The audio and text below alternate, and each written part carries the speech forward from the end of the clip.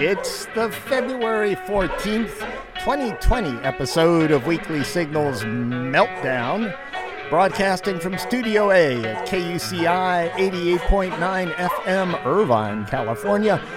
I'm Nathan Callahan. And I'm Mike Kaspar. And, as always, carnival barking clown, Mahler, the fake news dog. Good morning, Mahler. Today, we'll be talking about the world's biggest iceberg.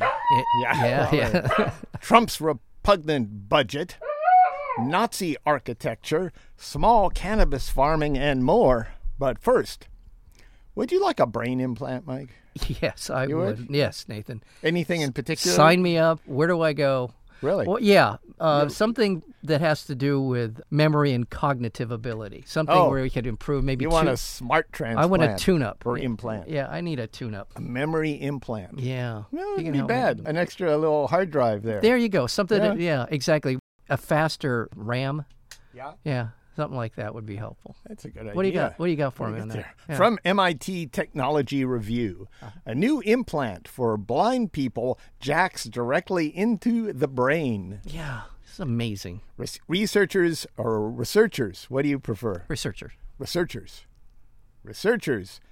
I don't like that.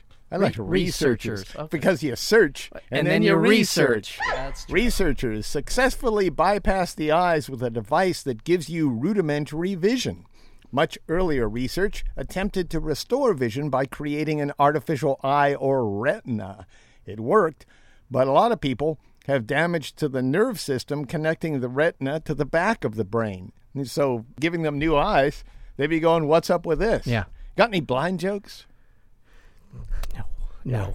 I want to stay on the air as long as I can. So it's just this blind guy walks into a bar, and then he walks into the door, and then he walks into a table. Okay. Like I said, it worked. This eyeball thing, but the vast majority of blind people have damage to the nerve system connecting the retina to the back of the brain. Yeah. The brain implant requires brain surgery, and it only lasts for 6 months because the vision implant isn't approved for longer-term use. Oh. Your body is rejecting this. Right, thing. I would imagine that, especially your brain would, of all the places in your body that would be adverse to foreign objects, that would probably be top of the list. To find out what kind of vision signal the retina produces, researchers took human retinas from people who recently died, hooked the retinas up to electrodes, exposed them to light, and measured what hit the electrodes.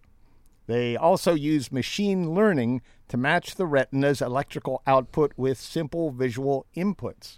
Wow. So you didn't have exactly what things look like, but you had an incredible simulation. Yeah. By the way, I really am interested in that little process that you just described. It's like a Monty Python movie. Yeah. I'm Not Dead Yet, right? That whole bit where they take someone who just died. Yeah. And then they run Take their eyeballs out. Take their eyeballs out. Yeah. Yeah. Wait. Not yet. Not yet. I'm not dead yet. Yes. Okay.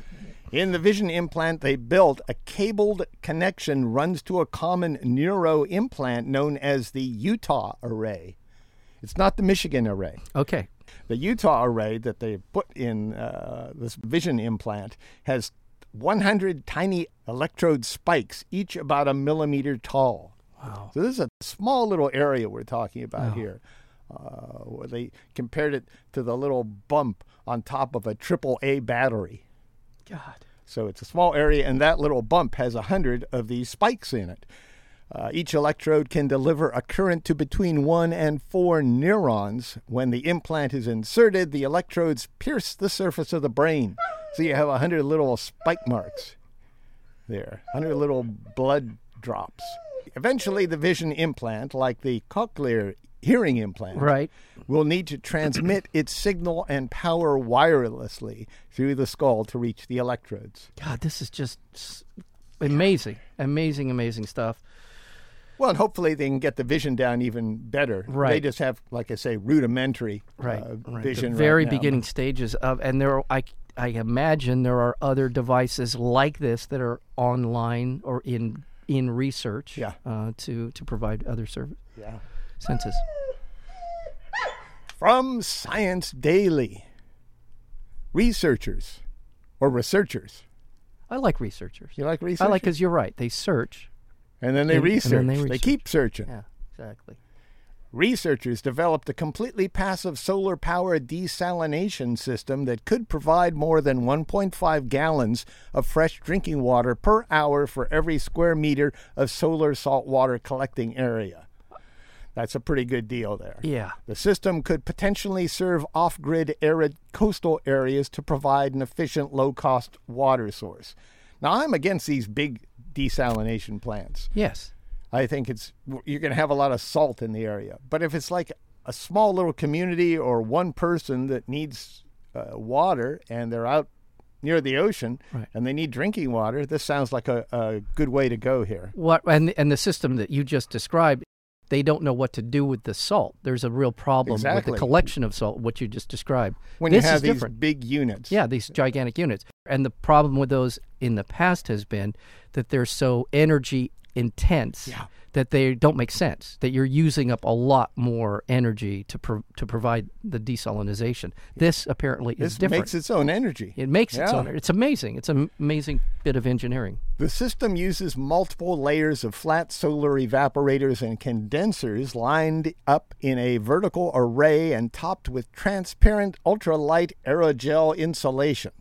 The key to the system's efficiency is the way it uses each of the stages to desalinate the water.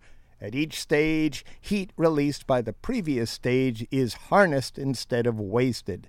The solar-powered desalination system can achieve an overall efficiency of 385% in converting the energy of sunlight into the energy of water evaporation. It's like a multi-layer solar still. Yeah. It's like Smokey and the Bandit is what we got here, with a set of evaporating and condensing components. So they built a still to suck the salt out, actually, is what's going on here. And they're generating power while this is going on. And it's not very expensive. No. A 1 square meter solar desalination still could meet your daily drinking needs, Mike. Yeah. It could do that. Yeah. And it could serve a family of 3 for about $100. They could build one of these. Yeah. $100. I know. And you're near the ocean and you got fresh drinking water. And again, this is another example of technology that is taking us off of the grid. Solar panels. You don't need to go to a centralized source of electricity. You can generate electricity independently of that grid. The same could be true here, where you're generating your water supply off the grid. Yeah. And say you own a lot of horses. Right. You could make salt licks. Okay. See? Yeah? There's a business opportunity right there, here, too. Yeah. From the BBC, the British Broadcasting Corporation. They're cool. Yeah. The world's biggest iceberg is about to enter the open ocean. Yeah. It's been floating around near Antarctica, but now it's making its way. A68. A68. What a fine name. I couldn't have come up with a better one myself. A68. B33. Bingo. Oh, you got it. Yeah, huh? yeah. Oh, good. Right. Let's see your card. No. A68, an ice monster that broke free from the Antarctic in 2017, has pushed north to the limit of the Antarctic's perennial sea ice. Right. So it's right there at the edge of Antarctic floating ice areas. It's like a giant ice farm, this part down of the in world. Antarctica. Down in Antarctica. And it's kind of moving its way around the farm. It's going off the farm. It's about to leave the farm, and that's not good. Ain't going to work on Antarctica's farm no more. When it calved, the berg had an area close to 2,300 square miles and weighed 1 trillion tons. That's a lot. Yeah, I'll say. It has lost very little of its bulk over the past 2.5 years. Yeah. A68, or as we like to call it, Big Ice. Big Ice. Big Ice may turn into ice cubes when it reaches the Southern Ocean's rougher waters. As it drifts, it's going up toward Tierra del Fuego. Yeah. And it's kind of veering off east there. Its keel, as they call it, or its bottom, was dragging against the bottom of the ocean floor. So it wasn't getting a whole lot of movement for a while. But apparently the winds and the currents have broken it loose, and it's moving northeast. Yes, and it's an immense amount of water. Yeah. So when it melts, potentially an incredible amount of water. Not very good for us. Nope. You know, if you live in Newport Beach, I was down on the peninsula a couple of days ago. Yeah. If you don't sell your house now, you never will. Yeah. Mahler's a real estate agent down there. I've seen him down there. He'll sell your home. Oh, yeah. You want to buy a home and, Underwater real estate, I think, is his business. They're calling it the Aqua Farm. Aqua Farm? Yeah, it's a new development down there on the peninsula. Meanwhile, it was 65 degrees Fahrenheit in Antarctica this week, the hottest Antarctic day on record. 65. Yeah, 65. It was, and these are dumb things to say, and I'm going to say it anyway. It was colder in New York City than it was in Antarctica. Wow. If this news chills you, may I recommend a donation to KUCI to warm you up? Just go to kuci.org. Your generous donation is how we stay on air. Commercial-free, free-form, free speech radio, KUCI 88.9 FM. From fizz.org. I guess that's how you say it. That's Fizz. Fizz, yeah. Well, if you spell it's it not out. F-I-Z-Z. There you go. No, it's phys.org, like physical sciences. Yep. From phys.org. More than 200 top scientists warn that overlapping environmental crises could tip the planet into global systemic collapse. I hate to say this, Nathan, but this has always been what I assumed would happen. It's now being talked about. You must be very happy. Well, I'm not happy at all. But this idea that these environmental crises are happening independently of one another. Crises. Yeah. Did I not say that? You said crises. Oh, okay. Crises. Thank you. Crises are somehow independent. They're just happening by themselves. There's no problem. The methane's in the, who cares? But these things are, as we have talked about for now a decade or more, these things are woven together into the tapestry that is our planet. And so these things, it makes sense that they're now coming forward and saying systemic collapse. Systemic collapse.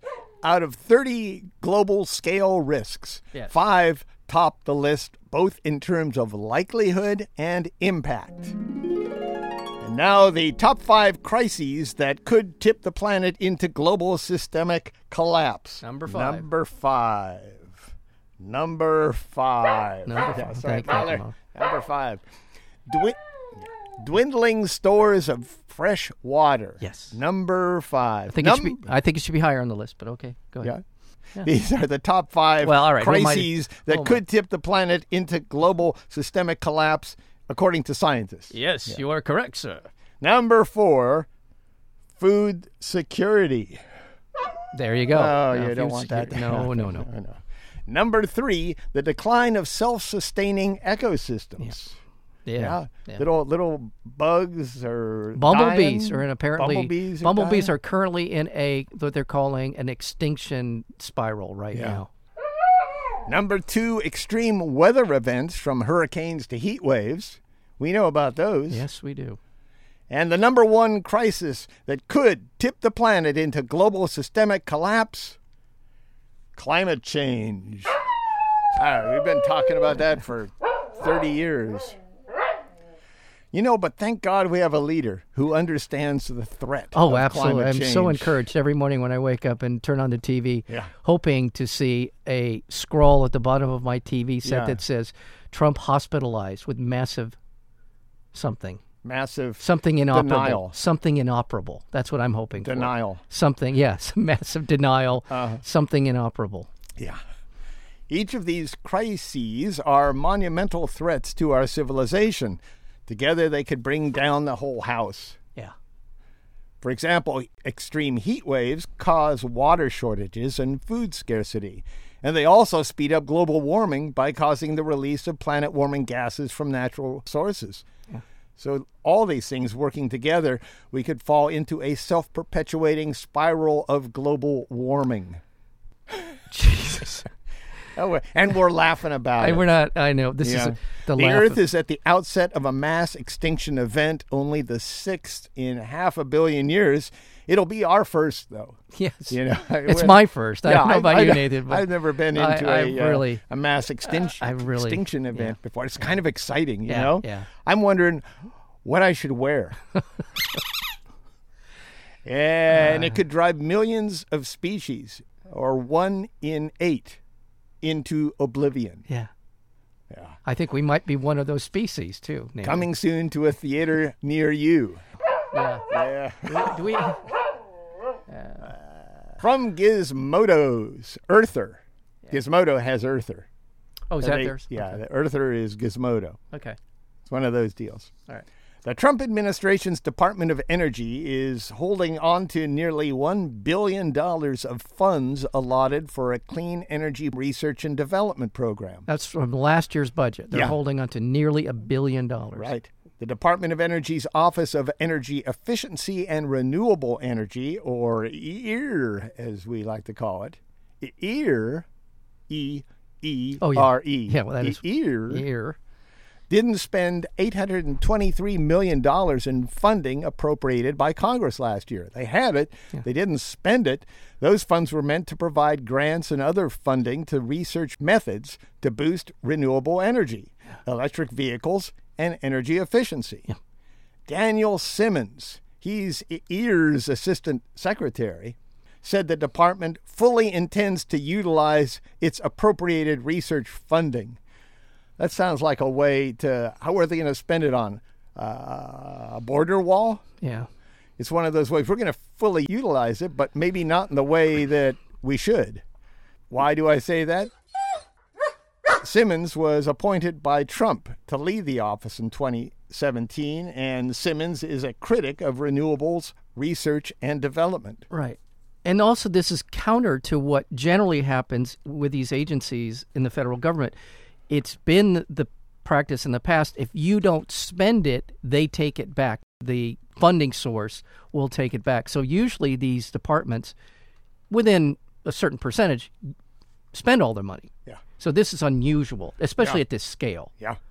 And the other reason I don't trust him is his office canceled a $46 million program to fund solar research and development. Right. They had the money. Right.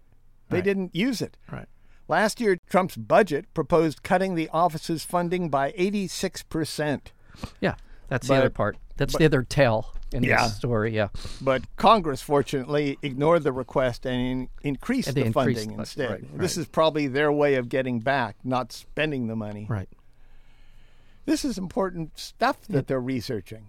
And the federal government is the engine of research, the engine of changing the dynamics in the marketplace. They have a huge footprint in determining how markets operate in the future. You're listening to KUCI 88.9 FM, Irvine, California. Visit us at facebook.com/KUCI 88.9, on our Tumblr blog at kuciradio.tumblr.com, on Twitter and Instagram at KUCI FM. Stream us live on TuneIn or go to kuci.org.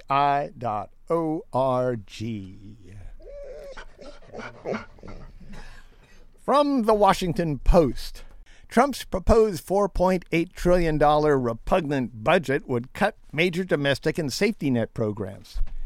Yeah. Trump's repugnant budget would cut Medicare and the Children's Health Insurance Program and also borrow from Medicare, despite Trump's lying about never touching Medicare and Social Security.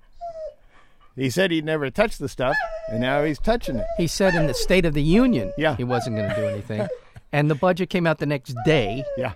with all of these cuts to Social Security and Medicare. And He forgot. he just forgot.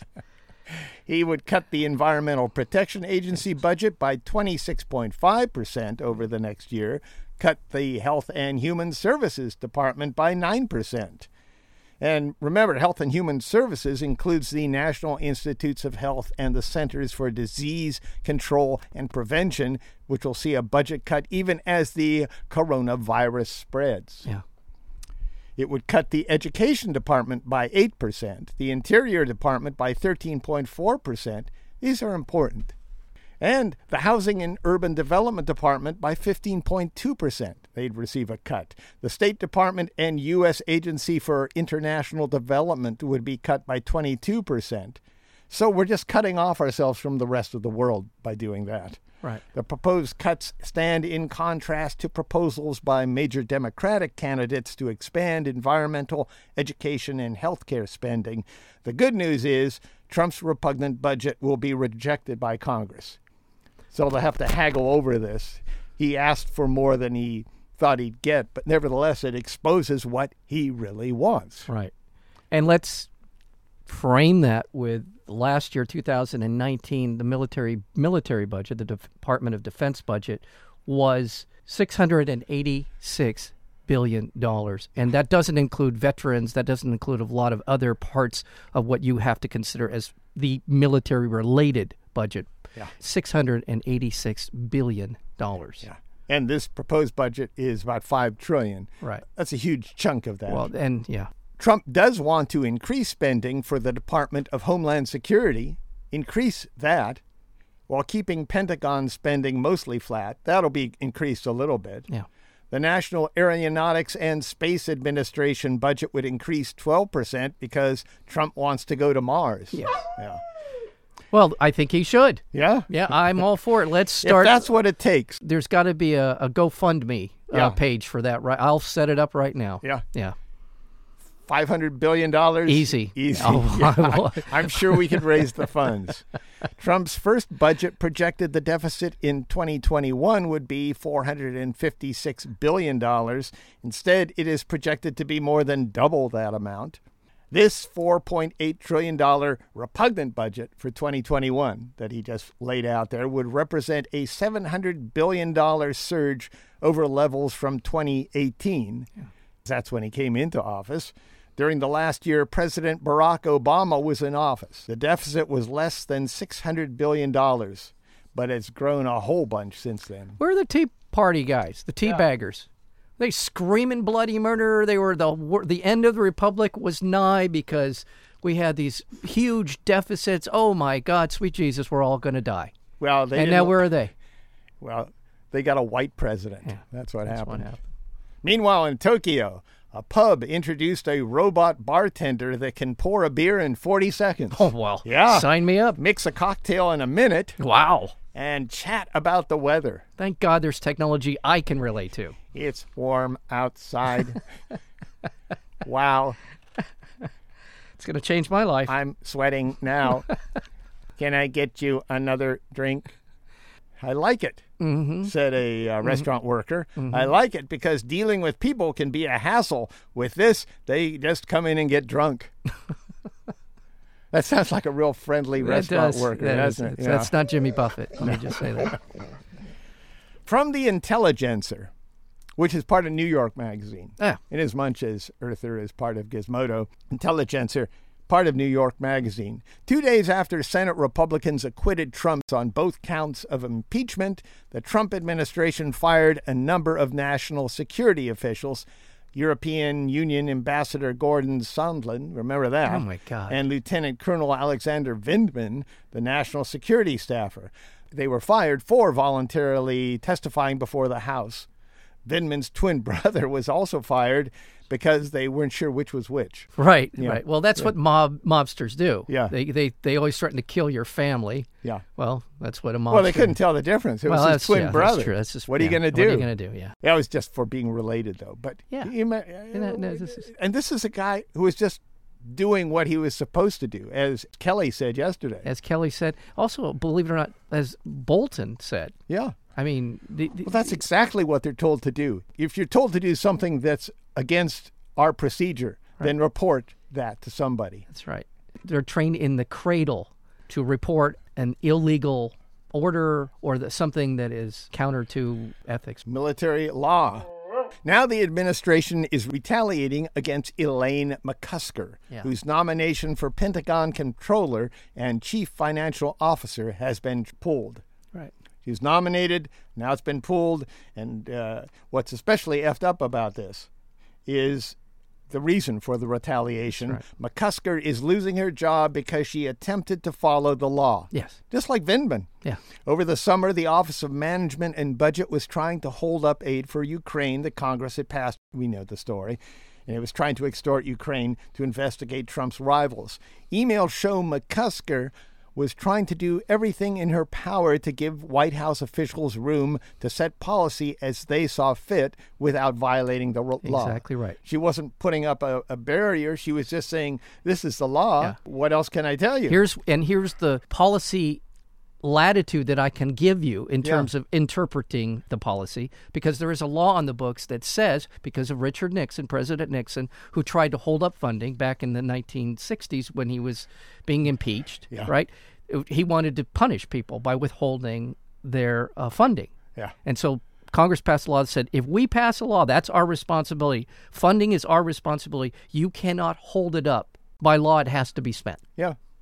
So this is the law she was operating under. Yeah, and she was just trying to tell them that. Yeah. That's all. It's the law. We have to spend it. Congress has allocated it for these purposes. So she... Thank God we have a sensible president, Thank Mike. God. Yeah. He wants to go to Mars. That's go to Mars, Donald Trump, GoFundMe, write your checks to Mike Kaspar. Meanwhile, a hunting convention auctioned off a trip to shoot Sitka black-tailed deer in Alaska with accomplished conservationist Donald Trump Jr. Oh, shit. Yeah. That's right, Mother. That is a howl of laughter, I believe. A mocking howl. A mocking howl from the Hill. From the Hill. Senate Republicans blocked an effort by Democrats to unanimously pass 3 election security-related bills. Election security-related bills. Election security. Yeah.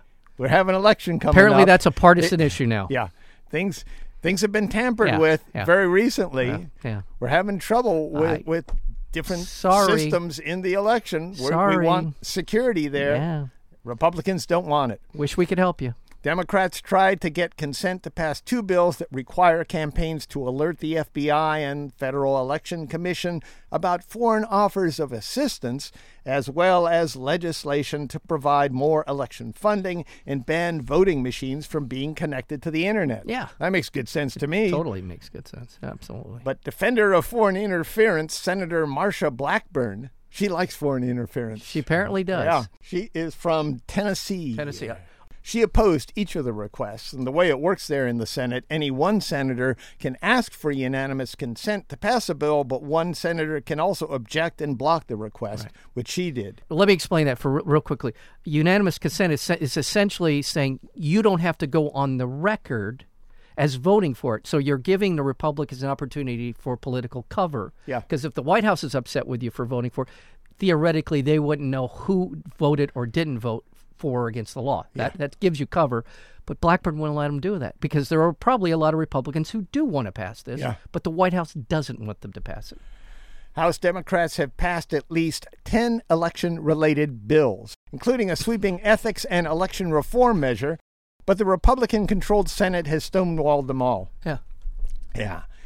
America is now 266 days away from the 2020 election, and Majority Leader Mitch McConnell has yet to take any concrete steps to protect our elections from hacking or foreign interference.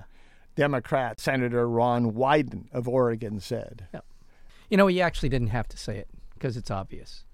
It's obvious, but I don't think a lot of people know this. Right. No. That for the past 2 or 3 years, ever since we knew that Russia had at least tried to sway our election, and that we've known that paper is the best way to do a ballot. We have all these computers out there. They're not very secure. Right. We've tried to secure the elections. This doesn't mean that we want them to be Republican elections or Democratic elections. We just want them to be fair elections. We want an accurate accounting of who voted for who. And if you think your vote is being tampered with, that makes people not want to vote. Right. And it sounds like that's what the Republicans want. And it really strikes at the heart of what a democracy is. If you don't have confidence in the vote you're casting being counted and being tabulated, then what is the value of democracy? What does your vote matter if you don't believe that it's actually going to count? Right you are.